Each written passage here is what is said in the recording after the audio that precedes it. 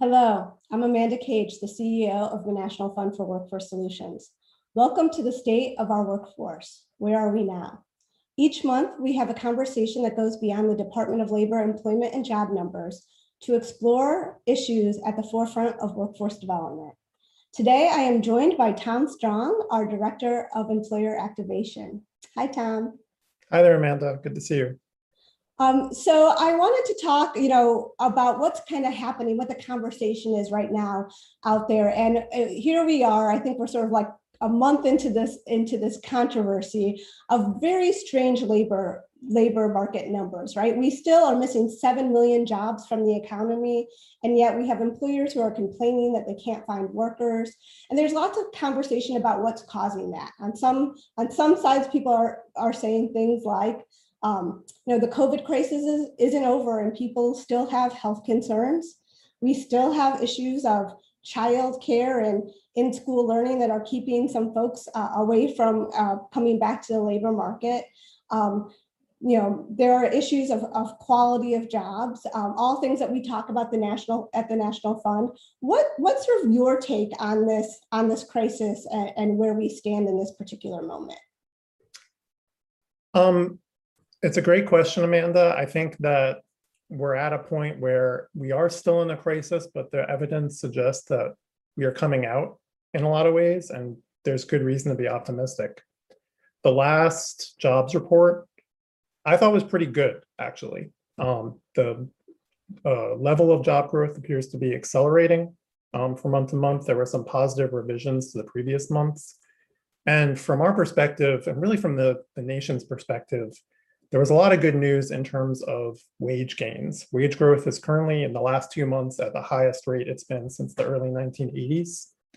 And it's been especially high for production and non-supervisory workers, which means a lot of the gains in wages are going to the people who need it most in this economy. Is there room for improvement? Yeah, there's still a lot of people who are not returned to the workforce yet.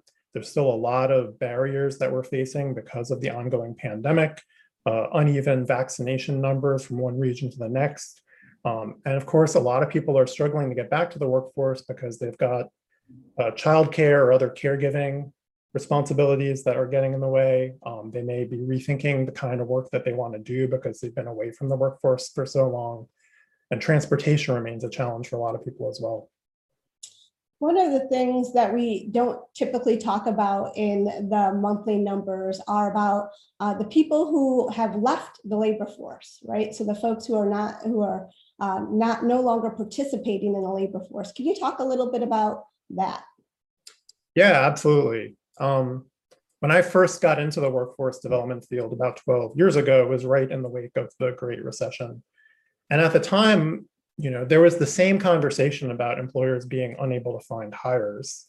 But there was also a notable effect of people who had jobs sticking in them for longer, even if they were close to retirement age. And that was because of the enormous economic precarity people were facing in that circumstances. Even if they had a good job, their children or their spouse may have lost their job. And so people stayed well past retirement age because of that. And I think part of what we may be seeing now is that those people it's quite possible some of those people chose to retire after the pandemic. And we'll only know that 6 months or a year from now for sure, as more data comes in.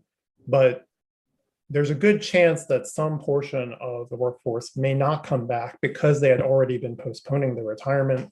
And one way or another, they found themselves thinking this is the right time. But that in turn is going to create opportunities for other people to move up in the workforce or to return to the workforce later on when circumstances are right. Yeah, I know one of the things that I think about all the time is the number of women who left the workforce. We know, 2 million women left the workforce during COVID, and we really do hope those folks come back with their talent back to the labor market.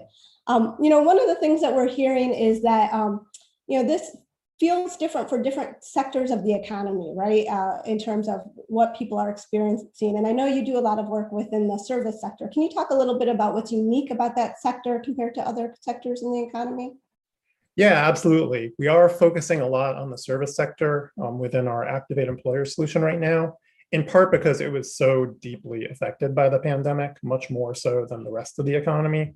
But also because the workforce field in general has struggled to, outside of healthcare, really engage the service sector employers, and we want to get better at that as a field. One thing that we have seen is that the service sector, it's, restaurants, hospitality, they're seeing some of the fastest job growth and fastest wage growth, but it's still going to take a long time for the numbers to come back because the ditch is so deep. So many people were furloughed or lost their jobs that they've had a chance to think about their future career. They want to think about and rethink their relationship to the world of work. And it's going to take some time for employers to respond to that and figure out new approaches, really kind of start to internalize job quality and how they can make for a more supportive workplace and one that is also quite successful for themselves.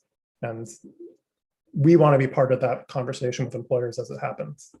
Yeah, let's talk about internalizing job quality, because one of the things that we say, and we at the National Fund all the time, is this is an issue of quality jobs. We got to make sure that those jobs are quality jobs that are attractive to workers. What can employers do to make their jobs attractive? We hear a lot about non-quality jobs, but we don't tell employers how to make their jobs better.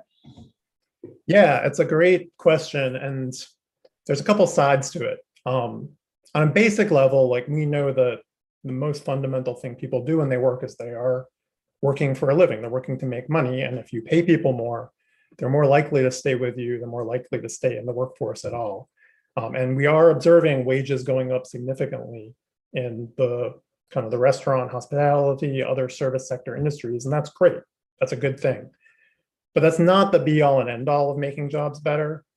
And employers sometimes are missing the bigger picture if they only focus on that. We've heard so many times that the National Fund from employers will say, I'm trying to keep up. I raise wages in line with my competitors, but I still lose people because they're making 25 cents more an hour elsewhere.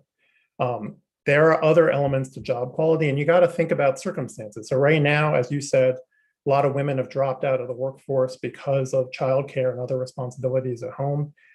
Make that easier for them. Invest in childcare for your workers, create supportive systems for them there. Transportation, similarly, people do not, who have been accustomed to using public transportation may still not feel safe doing so again. Mm-hmm. How can you figure out a way to help your workers get to work in the first place? Maybe you can come up with more ways to do remote work. Maybe you can come up with ride sharing opportunities or help people with buying a car and building credit. There are a lot of ways to do this. You got to figure out kind of what are the core barriers in your company right now, and what are outcomes that you can measure and will hopefully be responsive to a change that you make in the company. Well, thank you, Tom, so much for talking to me today. I know we talk about this all the time at the National Fund, but excited to be able to share some of our thoughts with a broader audience. So thank you.